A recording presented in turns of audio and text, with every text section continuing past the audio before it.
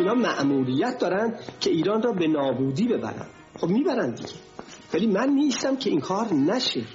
اگر که بنا باشه بوی خیانت از زهر دروغ و طمع و زور و اهانت این قوم نکردند به ناموس برادر. چه بیتابانه میخواهمت ای دوریت آزمون تلخ زنده به بوری.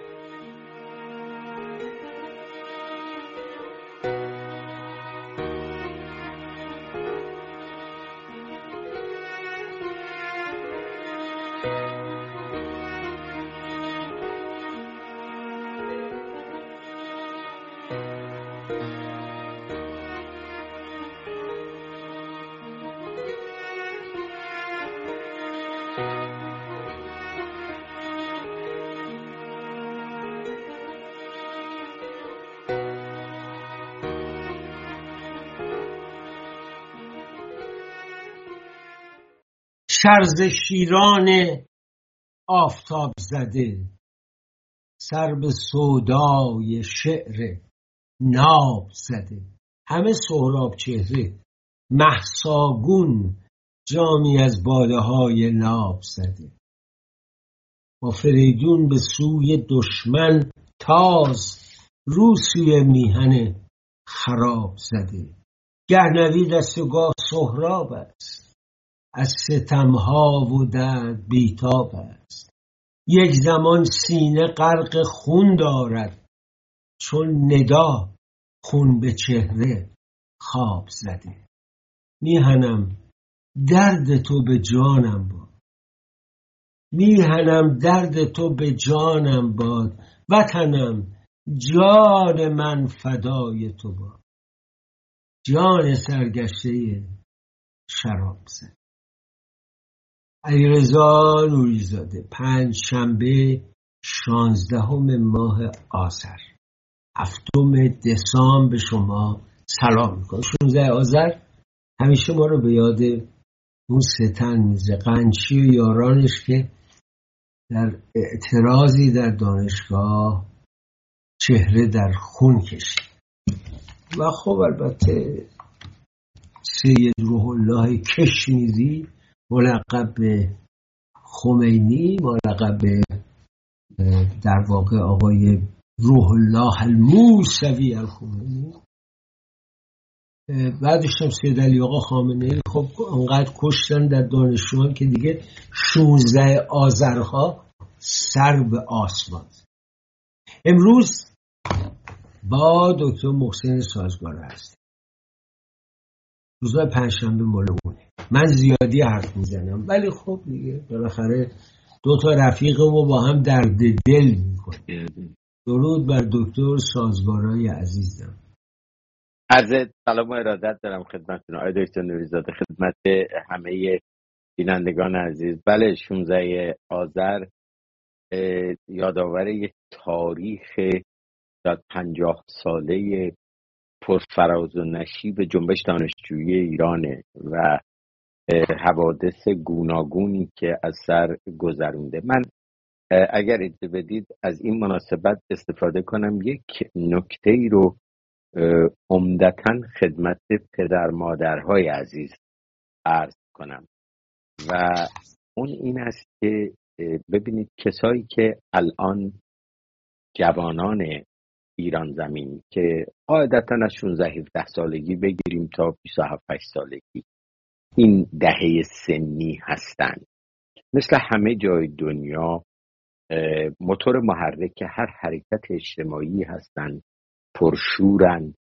آینده رو جوری میبینن که پدر مادرها ممکنه نبینن و توقعاتی دارن که ممکنه برای نسل قبل از اونها قابل درک نباشه. اون چه که من مشاهده کردم این مدت به خصوص از انقلاب زن زندگی آزادی که به نظر من انقلاب ژینا مثل خنجری که یک چادر سیاهی رو پاره کنه، نور تابون هم به زوایای درون جامعه ایران هم به زوایای درون حکومت.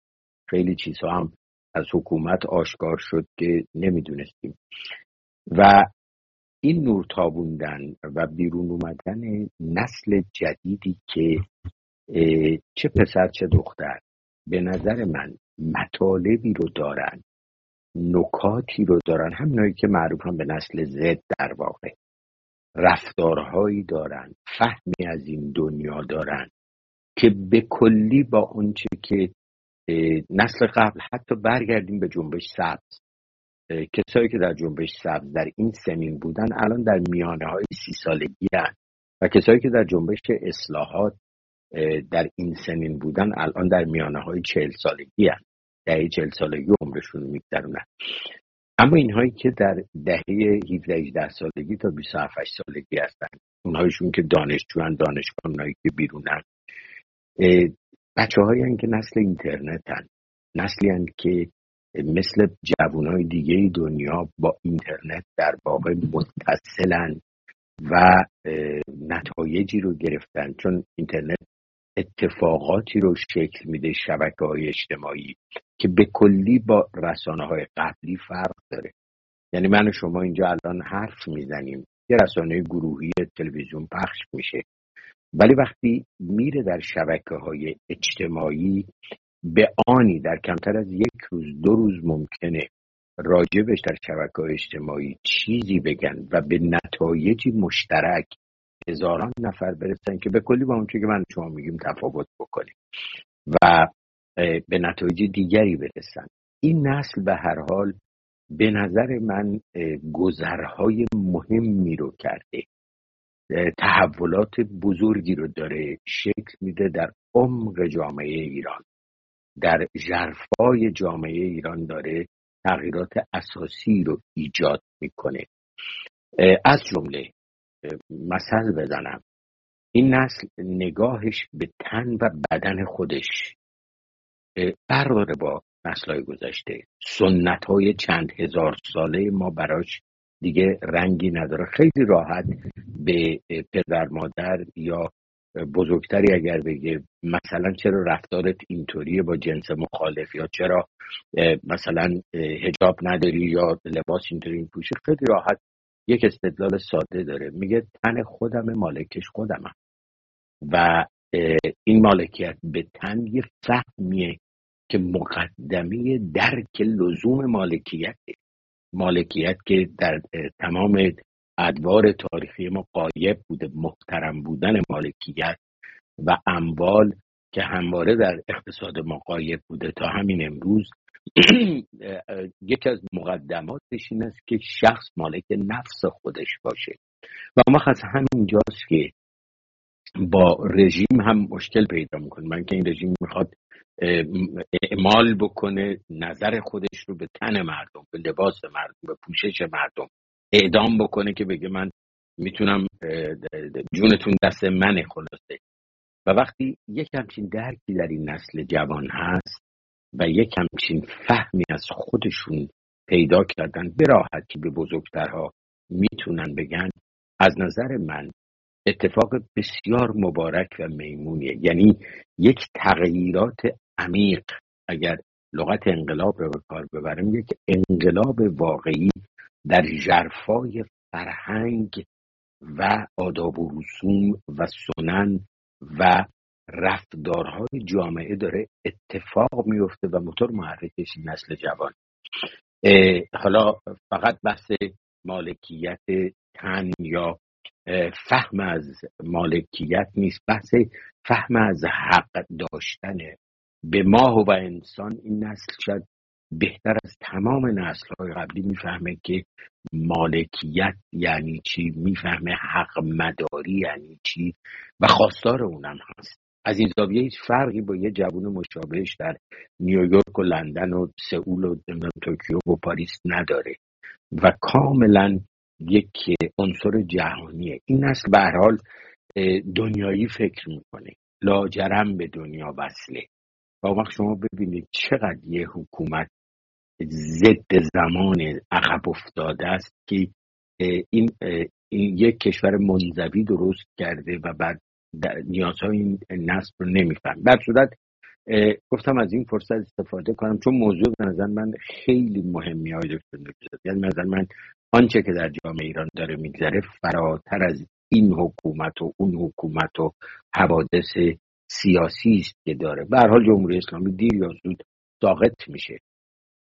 اما این تغییراتی که در فهم، باور، رفتار، آداب، رسوم در عمق جامعه داره اتفاق میفته، به نظر من به معنی واقعی یک دگرگونی بزرگی است که این دگرگونی قطعا تاثیراتش از انقلاب مشروطه ایران و از تمام حوادث تاریخ معاصر. دکتر، شما نگاهی که از اول خب بودی به جنبش دانشجویی بکنی، جنبش دانشجویی ما در آغاز خیلی رادیکال و صداهای منطقی و معتدل شنیده نمیشد که نتیجهش هم گروگانگیری بود. یعنی اونجا مشاهده کرد خمینی بالا دست این بلند شد و تصفیه دانشگاه ها رو شروع کرد. دانشجوها رفتن تو لاک خودشون، به سازمان های سیاسی رفتن، اعدام شدن، کشته شدن، دنبال مسعود رجوی به عراق رفتن، یه عده‌شون، یه عده‌ام که در زندانهای رژیم پوسیدند و خیلی هم در جبهه‌های جنگ کشته شدن از دانشجویان. بعد میخواستم بگم یه عده‌ام در جبهه‌های جنگ. بعد از جنگ در یه دورانی که اسمش سازندگی گذاشت آقای رفسنجانی، شماری از این دانشجویان به زندگی پرداختن، رفتن کار گرفتن، دنبال کار و زندگی برآمدن که یه زندگی درست کنن، زن، ازدواج، زندگی. و اما رژیم آدمکش و جوانکش دست بردار نبود. در نتیجه جنبش دانشجویی بدون اینکه رادیکال بشه با روش معتدل خود رژیم رو به رویارویی کشوند که ما دانشگاه رو داشتیم، 18 تیر رو، بعد جنبش سبز رو داشتیم، همینطوری این تطور ادامه پیدا کنه و میرسیم به زندگی آزادی.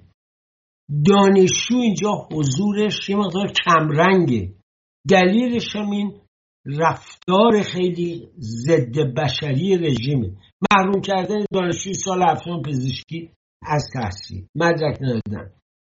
ولی دانشجو انقدر پخته شدن، این که شما گفتی خیلی عزیزه برای من.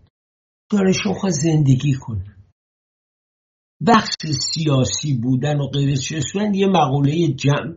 آقا من میخوام زندگی کنم، مثل یه دانشجو انگلیسی، مثل یه دانشجو آمریکایی، مثل یه جوون ایتالیایی، من میخوام زندگی کنم.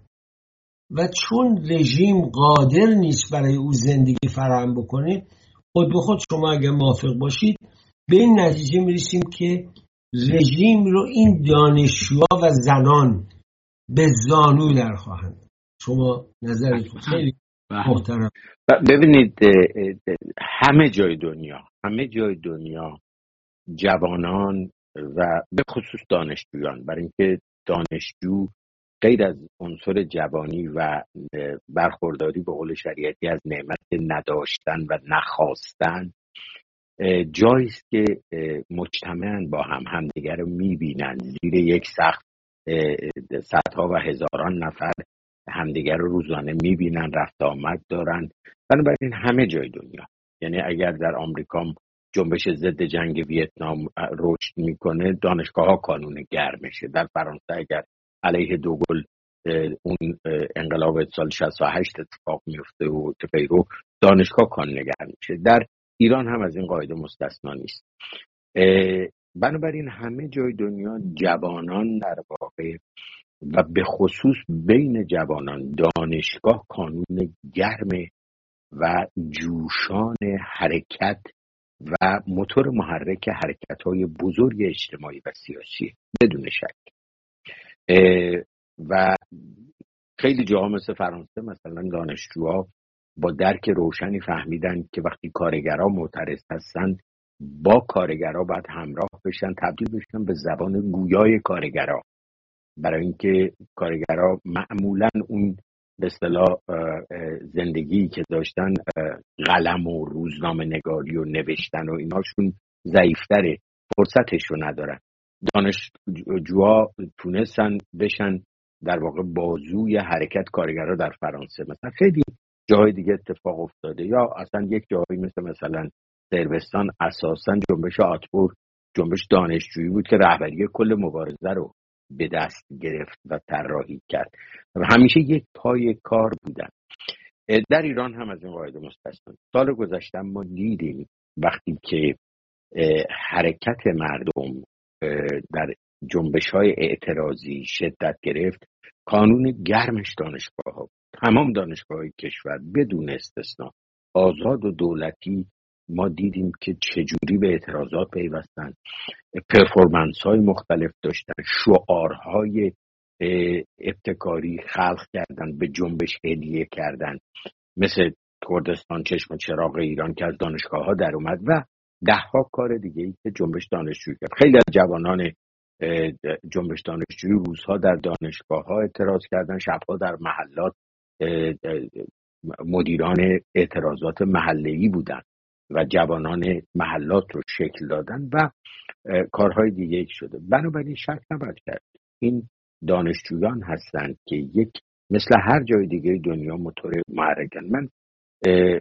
اون چیزی رو که عرض کردم این است که خواهشم از پدر مادرها این است که سعی کنند نیازها و خواستها و تحولاتی که در نسل جوان در ایران اتفاق افتاده درک کنند. ببینید، قابل فهم شکاف نسلی در همه جای دنیا باز هست. آنچنان که پدر مادر بنده هم نمیفهمیدن چرا مثلا در دهه 50 سال 52 که من رفتم مثلا دانشگاه آریامه، چرا مثلا ما انقلابی شدیم. اون گرایشات انقلابی رادیکال چپ در واقع اوج گرفته، تحولات دنیا رو ایران هم تاثیر گذاشته. ولی اگر میفهمیدن، دنبال میکردن، میدونستن یه حرکت جهانی است که ایران هم ازش متاثر شده، ادبیاتش تولید شده، کارش حرکت کرد، به اصطلاح عقول جامعه. شما اون موقع مقالاتتون من میخوندم های دکتر نوری زاده، مسئله فلسطین، خاورمیانه، اشعار شورانگیزی که میگفتیم و دیگران. این نسل هم حرف من این است که این نسل در واقع در همراهی با یک روند جهانیه و این روند جهانی روند دوره اینترنت، دوره در واقع تعامل جمعی همه با همه، میلیون ها نفر در ثانیه، در واقع در ساعت، پولیتیکال توربولنس به قول خانم مارگارت تلر، توربولنس سیاسی ایجاد میشه یک مرتبه از درون شبکه‌های اجتماعی و این نسل به نظر من به درک‌هایی رسیده که در یک جمله من میتونم بگم مبانی لیبرالیستیه. آنچنان که نسل ما به درک مثلا انقلابی رسیده بود و انقلاب فکر میکرد چاره همه درداست، این نسل وقتی میگه حق منه، حق مداره، این حق منه با هر کی میخوام برم زندگی کنم، این حق منه که مالک تنم باشم، این حق منه که زندگی داشته باشم، این حق منه که هر شغلی میخوام برم اتخاذ کنم، این حق منه که این حقوق که از درون خانواده باید بشناسن، به رسمیت بشناسن، تا سطح حکومت که نمیفهمه اصلا صورت مسئله عاجزه. این حق به نظر من انقلاب بزرگی داره در جامعه ما اتفاق میفته.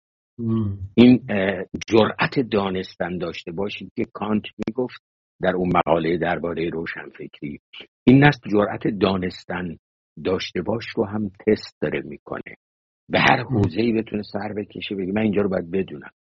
و وقت ببینید، حالا چون به حکومت جمهوری اسلامی شرکت، یک نکته دیگر هم عرض کنم، ارزم تموم کنم.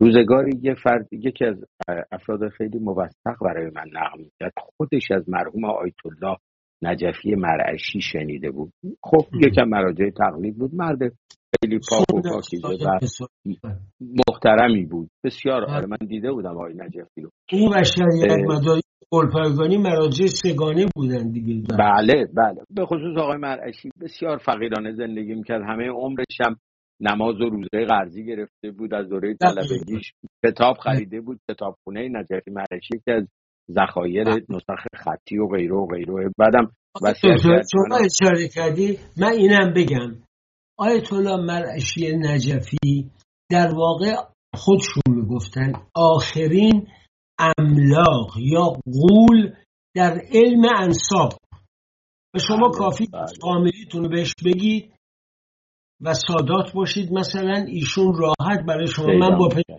رفتیم ایشون این کار کرد، پیدا کرد برای ما، یعنی 3 تا از ما رو که دادیم ایشون پیدا کرد و اینو به یادگار گذاشت. یعنی الان مرجع ایشون وصیت هم کرد که منو جلوی در کتابخونه دفن میکنید که هر دانشپژوهی که پا میذاره پا روی سر من بگذاره بره برام کتاب.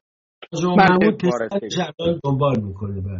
ولی همین آدم وارسته برای اینکه بزرگ شده حوزه بود، این دوست ما نقل میکرد یه بار به او درد دلوار گفته بود که ما به نظر میرسید همه چیمون درست بود، نمیدونم چرا از وقتی این دانشگاه پیدا شده انگار همه چی ارتجاع کرده. ببینید این حرف رو آقای نجفی مرعشی نمیفهمید. این دانشگاه نیست که عیب گذاشته روی علوم حوزوی، این دانش جدیده، این علم جدیده، این علم جدیده که عقل نقاد خودبنیاد در محوریتش قرار داره و هیچ مرزی برای انتقاد سوال نداره. از خود خدا سوال داره تا خود عقل الان گذاشته تو ترازو و به نقد کشیده که حد فهمش کجاست، چجوری میفهمه، تا زبان تا غیره، و چاقوی تیز نقدش متوجه همه چی است. همون چیزی که آقایون تو حوزه بهش میگن شبهه، یعنی به سوال به دید سوءظن نگاه میکنن. خب ببینید این که یعنی حکومتی که مبنای فکریش فقه و یه سری دستورالعمل مندرس قرون وسطایی و تصور میکنه پاسخ همه چی رو داره، برای هیچی هم احتیاج به چیزی نداره، اون که به 3 سود در واقع خل سلاح چیزی نمیفهمه. اصلا اسلوب فکری داره که جایی برای فهمیدن توش نیست، جایی برای علم به معنی جدیدش نیست و چه برسه حالا دیگه مدیریت علمی داشته باشه، فهمه. حالا حرف این است که ما با یه نسل جوانی مواجهیم که اینی که دانشگاه بخواد فقه و حوزه رو چالش بکنه که خب 60 ساله داره این کار میکنه، علم جدید تو با دین تو همه دنیا این کار. این نسل جدید فراتر از این هم رفته. این نسل جدید در واقع در یک تعامل با تمام مراکز فکری دنیا قرار داره. این نسل جدید میتونه بیاد تو کتابخونه کنگره امریکا کتاب انتخاب کنه بشین بخونه. این نسل با اینترنت، این نسل جدید میتونه دائما در گفتگو باشه با هم دیگه و بعدم به درک‌های رسیده. انباشت حالا شما اشاره کردید به تاریخ جنبش دانشجویی، جامعه حوادثش مثل حلقه‌های زنجیر و هم وصله.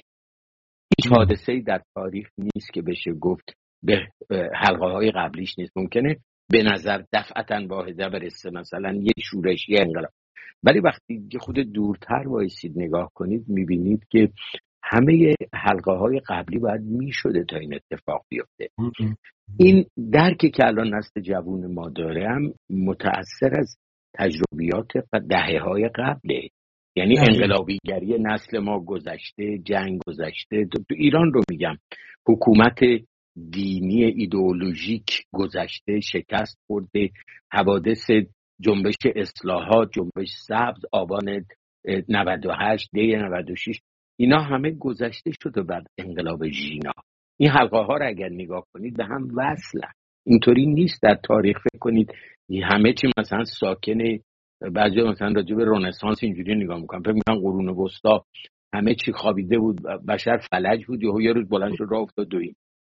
اینطوری نیست. الان خیلی محققین رفتن نگاه کردن که چه عناصری در اون دوره موسوم قرون وسطا در غرب یک به یک حرکت کرد، اومد حلقه ها افتاد تو هم و اتفاقاتی که شتاب گرفت در طی یه قرن، 2 قرن بعد از رنسانس اول، قرن 15 و 16 و 17 یه مرتبه اون تحول بزرگ و عجیب در دنیای فهم و علم و اینا موسوم به رنسانس اتفاق افتاد. همین هم هست این فهم این نسل جدید که عرض کردم به نظر من آقای دکتر نوری زاده اولا ماها باید، من خودمون میگم خیلی چیزا رو نمیفهمیم از این نسل، نمیفهمم از این بینش های نسل جدید. باید دوزانه ادب بزنیم، تحقیق کنیم، یاد بگیریم. ثانیاً به نظر من اتفاقاتی که در این نسل جدید ما داره میفته موجد و موجب بزرگترین تحولاتی که در 2 قرن گذشته در جامعه ما اتفاق افتاد و اتفاق خواهد افتاد. دکتر یه نکته که به از من خیلی اشاره جالبی کردی، ببین دنیای قبل از الکترونیک و دنیای قبل از اینترنت هر چقدر وسعت داشت به دیوار میخورد، یعنی شما دیگه نمیتونستی از اون فراتر بری. در نتیجه اون کس که مؤمن به خدا بود گزیری جز این نداشت که آنچه بهش میگن قبول کن. حالا نه، حالا نوه 10 ساله من میره پای اینترنت میشینه 1 ساعت اونجا کار میکنه و میاد سوالایی هم من میکنه که نمیتونم پاسخش بدم. یعنی میخوام بگم دنیا عوض شد، دنیا دگرگون شد و اون وقت این رژیم عقب مانده قرون وسطایی میگه نه عوض نشده، هنوز ضرب و زیدان امرن و هنوزم من هرچی میگم درسته، من نماینده امام زمانم. آقا جا خود امام زمانش قبول نداره، جوان میگه بیا ثابت کن چطوری آدمی رفته تو چاه 1300 اندی سال پیش و حالا هنوز زنده است. خب این خدای تو چرا نذاشته اینو بعداً خلق بکنه؟ تو چاه کردتش. میخوام بگم میزان سوالها رژیم‌هایی مثل سدلی پای خیابانی رو کلافه میکنه. اینا دیوونه شدن، از اینترنت استفاده میکنن برای اینکه ترهات خودشون رو پخش کنن، ولی از اون ور با این مشکل رو درنگ کوتاهی میکنیم. بگذار دکتر ببرمت به باغ سبز آوازهای بانوی لبنانی که از دل ما هم میخوانند. با ما باشید.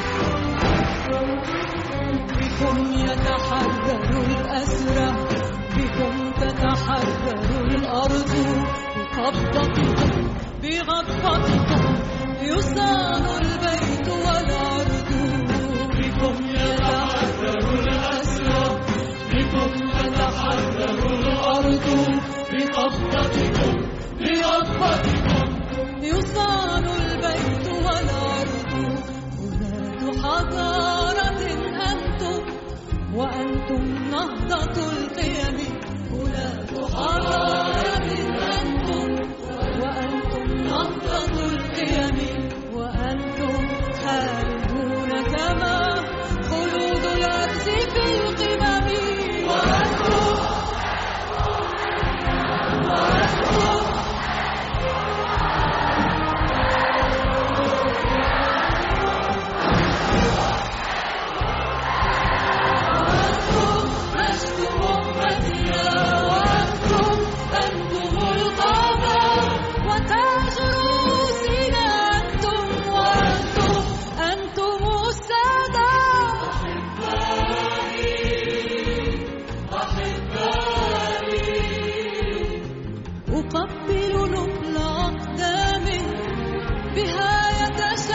الشرف بعزة أرضنا انخرطت فلا تكفوا وترتجفوا بكم سنغير الدنيا ويسمع صوتنا القدر بكم سنغير الدنيا ويسمع صوتنا القدر بكم نبني الغد الأحلى بكم نمضي وننتصر بكم سنغير الدنيا ويسمع صوتنا القمر بكم نبني الغد الأحلى بكم نمضي وننتصر بكم سنغير الدنيا ويسمع صوتنا القمر بكم نبني الغد الأحلى بكم نمضي وننتصر بكم نمضي وننتصر بكم نمضي وننتصر.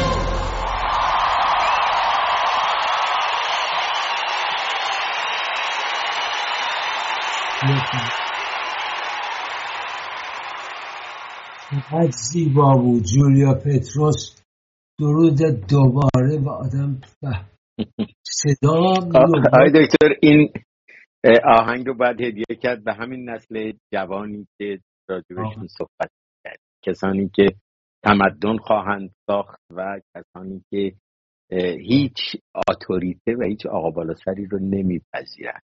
یکی از مشخصات به نظر من این نسل جوانه، یعنی این اتوریته از پدر سالاری سنتی در خانواده شروع میشه تا ولایت فقیه اون بالا، تا هر کی که بخواد بگه من فردا میخوام بیام بشم رئیستون، نمیدونم قیمتون، پدر ملت بشم. اصلا از مشخصات این نسل در واقع این است که وقتی حقوق فردی رو قائله، اون اتوریته پذیری نخواهد بود در آینده ایران. بله خیلی جالب.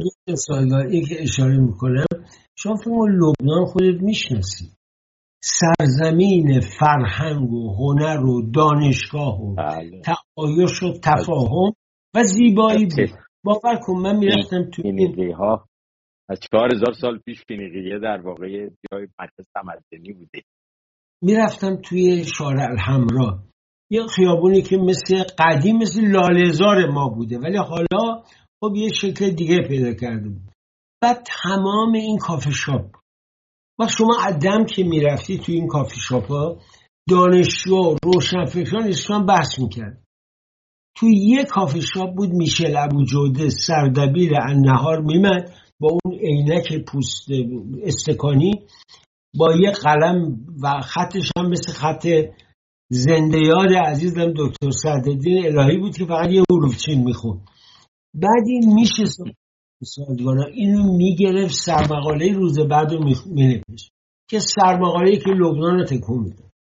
این لبنان و این سید علی خامنه‌ای تبدیلش کرد به جایی که در دانشگاه امریکایی بیروت صدای فیروز رو قطع کردن، جاش نوحه علی خامنه‌ای زد.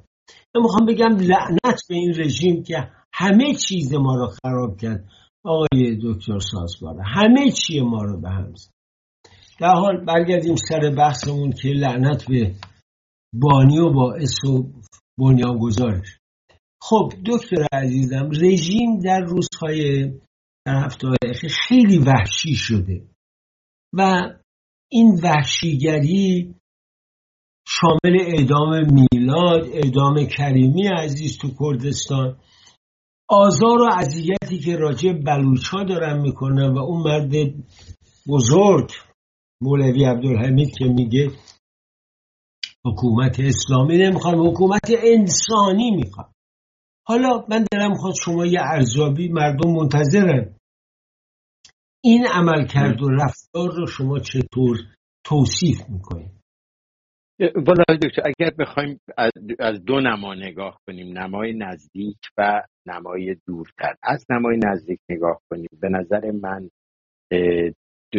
دو تا نکته به نظر میاد. یکی این که حکومت فکر میکنه زیر این فضای تبلیغات جنگ غزه و مسائل جوی که سعی کرده درست کنه که البته شکست هم خورده و مردم همراهی نکردن، حواسشون پرت نشده به مثلا جنگ و کشتار و حواسشون اتفاقا باز روی رژیمه.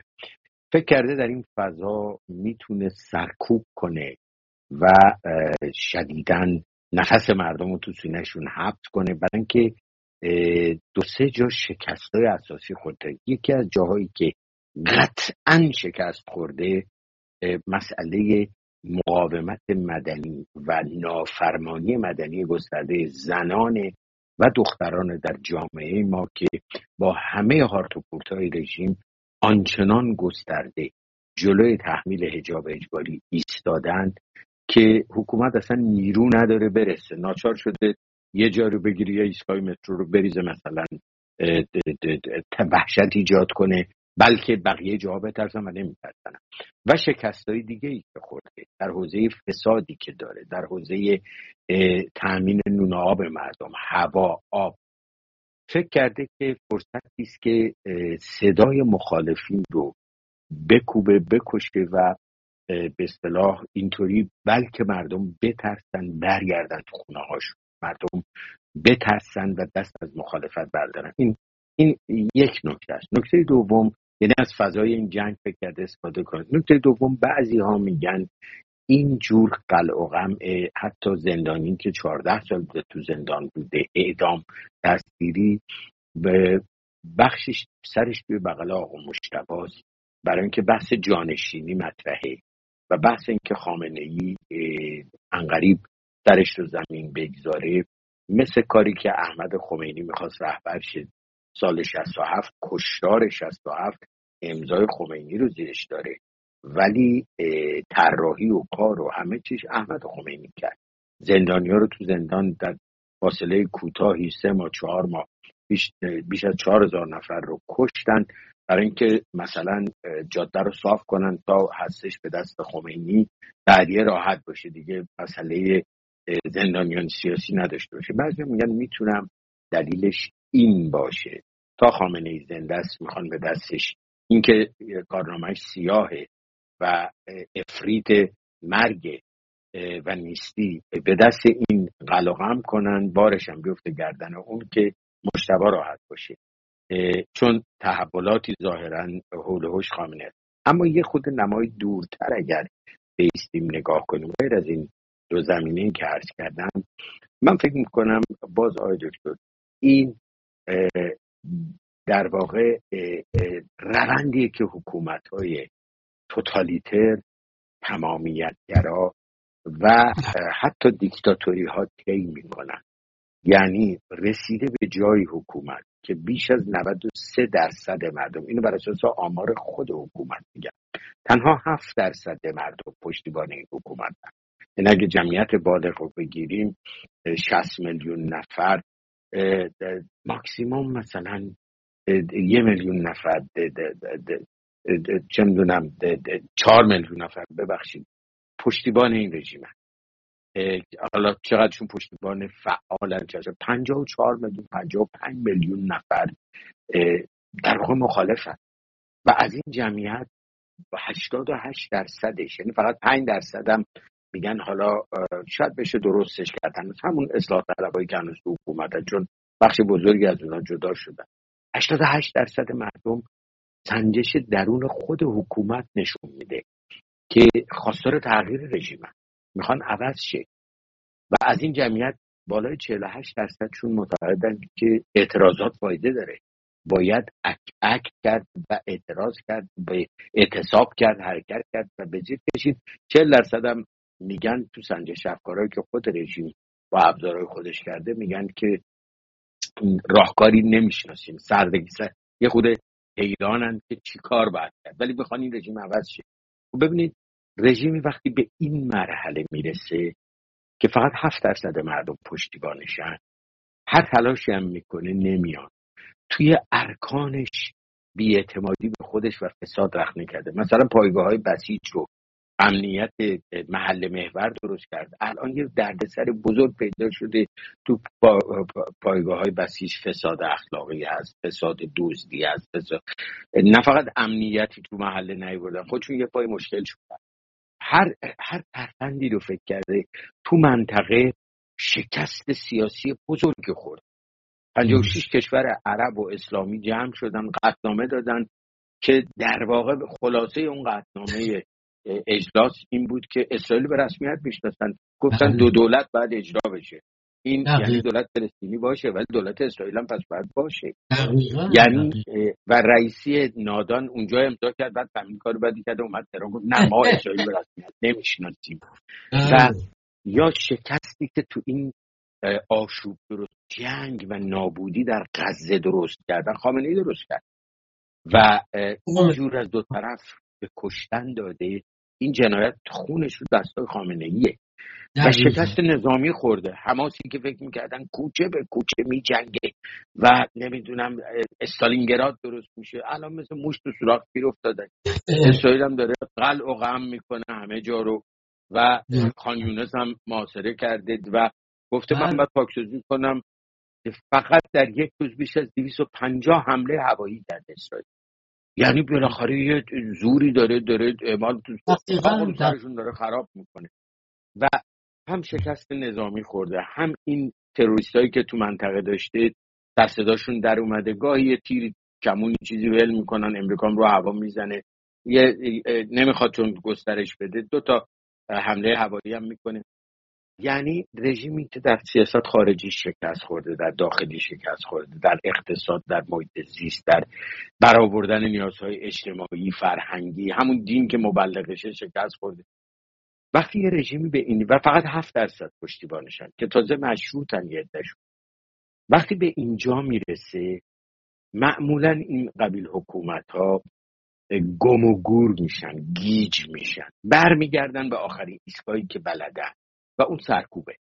فکر میکنن سرکوب جواب، فکر میکنن فعلا نفس رو تو سینه مردم اگر ببرن این به اصطلاح دووم میارن و غافل از اینن که مشکلاتشون 2 چندان میشه. آتش مخالفت مردم تیزتر میشه، نفرت ها عمیق‌تر میشه.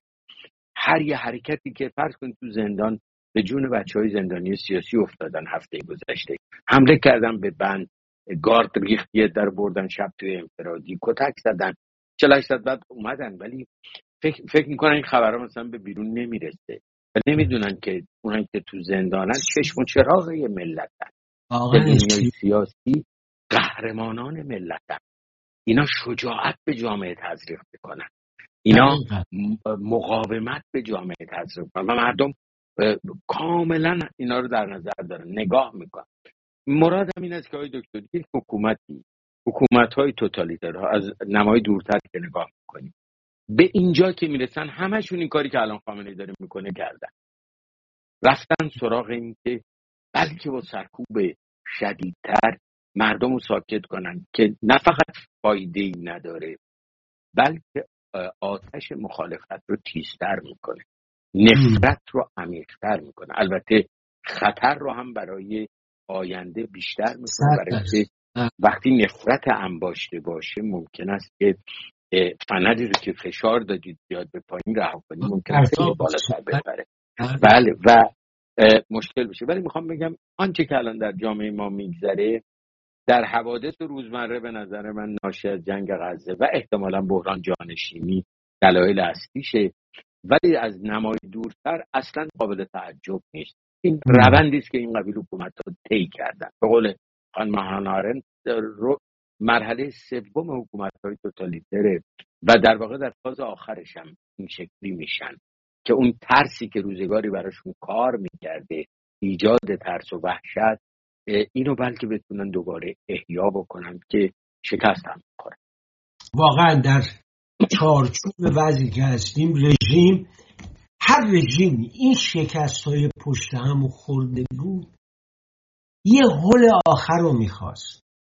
در واقع سوال من این آقای دکتر سازگارا، این حل آخر که انجام میده تأخیرش برای چیه؟ هیچ کس نمیدونه آقای دکتر، هیچ کس نمیدونه، ولی نمیخوام پیش بینی کنی، ولی میخوام شرایط رو بگی باید به کجا برسه که ما میرسه. ببینید ضعف‌هایی رو ما داریم در درون جنبش مردم، از جمله چیزی که شاید خیلی هم سرش بحث شده، ضعف رهبریه در واقع و استراتژیک فکر کردنه، ضعف آموزش و سازماندهی نیروهای فعاله، سازماندهی برای حرکت‌های مردمی فرق داره با اونم مبتنی بر این به اصطلاح نسل جدید و اینترنت.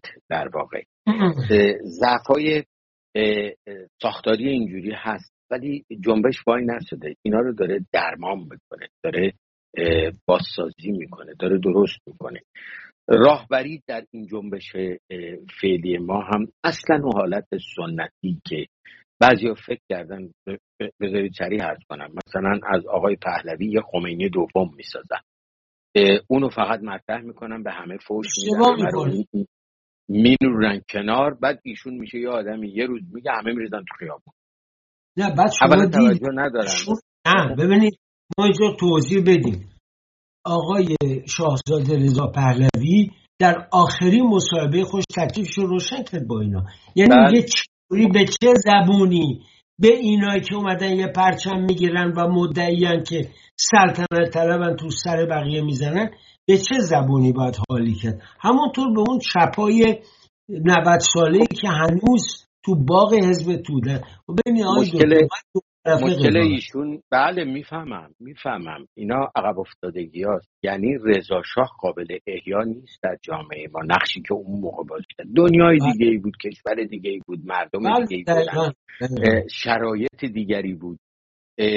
یا محمد رضا شاه قابل بازسازی نیست، دوره دیگه ای بوده، زمان دیگه ای بوده، شرایط دیگه ای بوده.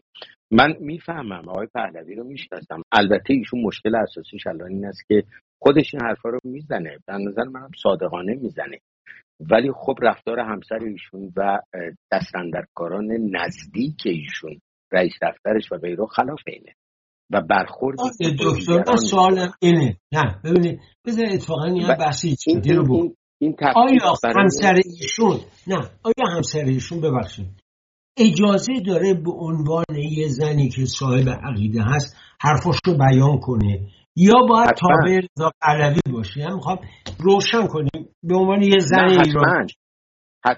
حتما ایشون حق داره بیاد بگه مرگ بر فاسد، نمیدونم چپی ملا مجاهد، از این حرفایی که و راهی رو بره که سلطنت طلبایی به قول شما عقب افتاده رفتن. ولی باید مثل ماندلا همسرش بگه حق داره حرفشو بزنه، ولی من با این حرفش مخالفم. ما این نشنیدیم از ایشون. ببینید ماندلا انقدر محکم ایستاد وقتی زنش که انقلابی قدیمی بود و در مقطعی که قدرت می‌خواستن بگیرن، فشار ماندلا این بود که ما هیچ خشونتی با هیچکی نداریم، میبخشیم، همه رو فراموش نمی‌کنیم ولی میبخشیم. مخالف ماندلا جلوی تلویزیون خون نوشته دو زنی رو که 3 تا بچهش کشته شده بودن به دست سپیدا و بهش گفته بود که انتقام باید بگیریم، ما تو نگو ما چیز کنیم، خوند، گفت ولی اگه منو قبول دارین ما این کار رو نباید بکنیم، ما برای آفریقای جنوبی باید بیاد. و وقتی خانومش که انقلابی مبارز قدیمی بود، عاشقش هم بود، با این حرف مخالف بود، اومد صراحتاً وایساد گفت من مخالفم با حرفای زنم و جدا شد. حالا من نمیگم ایشون بره همسرش جدا شه آقای پهلوی، ولی یا ببینید من نمیتونم ادعای مدیریت کنم بعد رئیس دفترم حرفایی رو بزنه که من قبول ندارم، خلاف حرفای من باشه. و توییتر منو میگردونه. ببینید حالا بحث نقد ایشون نیست، به عنوان مثال عرض کردم مشکل راهبری مدل انقلاب 57 هم قابل تکرار نیست. اونم دوره دیگه ای بود، شرایط دیگه ای بود، ایدئولوژی دیگه ای داشت، تفکر دیگه ای داشت. جامعه ما الان مدل خودش رو داره و اون مقوله راهبری که صحبتش رو کردیم بدون شک راهبری است که جمعیه، بدون شک ائتلاف بخش‌های مختلفه، نه بخش‌های سیاسی، عمدتاً بخش‌های اجرایی، بدون شک نیمه مخفی نیمه عملیه، نیمه علنیه. یعنی فعالین بدون شک بخش اصلیش داخل ایرانه، یعنی فعالینی که کف میدونن و باید بتونه در واقع این ساختار رو در راهبری این حرکت بده. ببینید بدون راهبری مناسبم ممکنه این رژیم داغون بشه. آنچنان این فسادهای چه میدونم فقط تو چایی 3 میلیارد دلار وقتی میدوزن، شما ببین تو نفت و پتروشیمی چه خبره. وقتی تا بن دندون فاسده، هیچ کارآمدی نداره، این رژیم شانسی برای بقا نداره. همه مسئله اون سوال شما، سوال چند دلاری شما، کدوم طرف بریم، کی برسه، در گرو اون عقلهای فعال برنامه ریزی که هم اون نسل جوانی که صحبتش کردیم رو بشناسن، هم نیازهای جامعه رو بشناسن، هم شرایط جهانی رو بشناسن و هم این که درست درون رژیم رو بشناسن و بتونن مجموع اینها رو در یه فرایندی جلو ببرن که به دست ملت این اتفاق بیفته بشه، برای اینکه قدرت رو تسخیر کرد وقتی که میریزه این قدرت و دوچار خدای نکرده فیل استیت و پاشیده، حکومت فرو پاشیده نشیم و ناامنی. دکتر، من با تمام وجودم امیدوارم این تحقق پیدا خواهد کرد و میدونم شما هم دلت پر از امید مثل من به این آرزومون خواهیم رسید. بنده و جناب عالی در ایران هم با هم برنامه اجرا خواهیم کرد. ممنونم ازت. قرار شد یک کراوات فروشی باز کنیم، بالاش هم پاتوق بکنیم، دوستان بیان بشینیم چای بخوریم، گپ بزنیم. ایران سربلند، ایرانی سرفراز، پرچم زیبای سرنگ شیر و خورشید نشان هماره برافراشید. علیرضا نوری زاده به اتفاق دکتر محسن سازگارا، دوست نازنین و همراه تا دیدار بعدی در پناه پروردگار عاشق.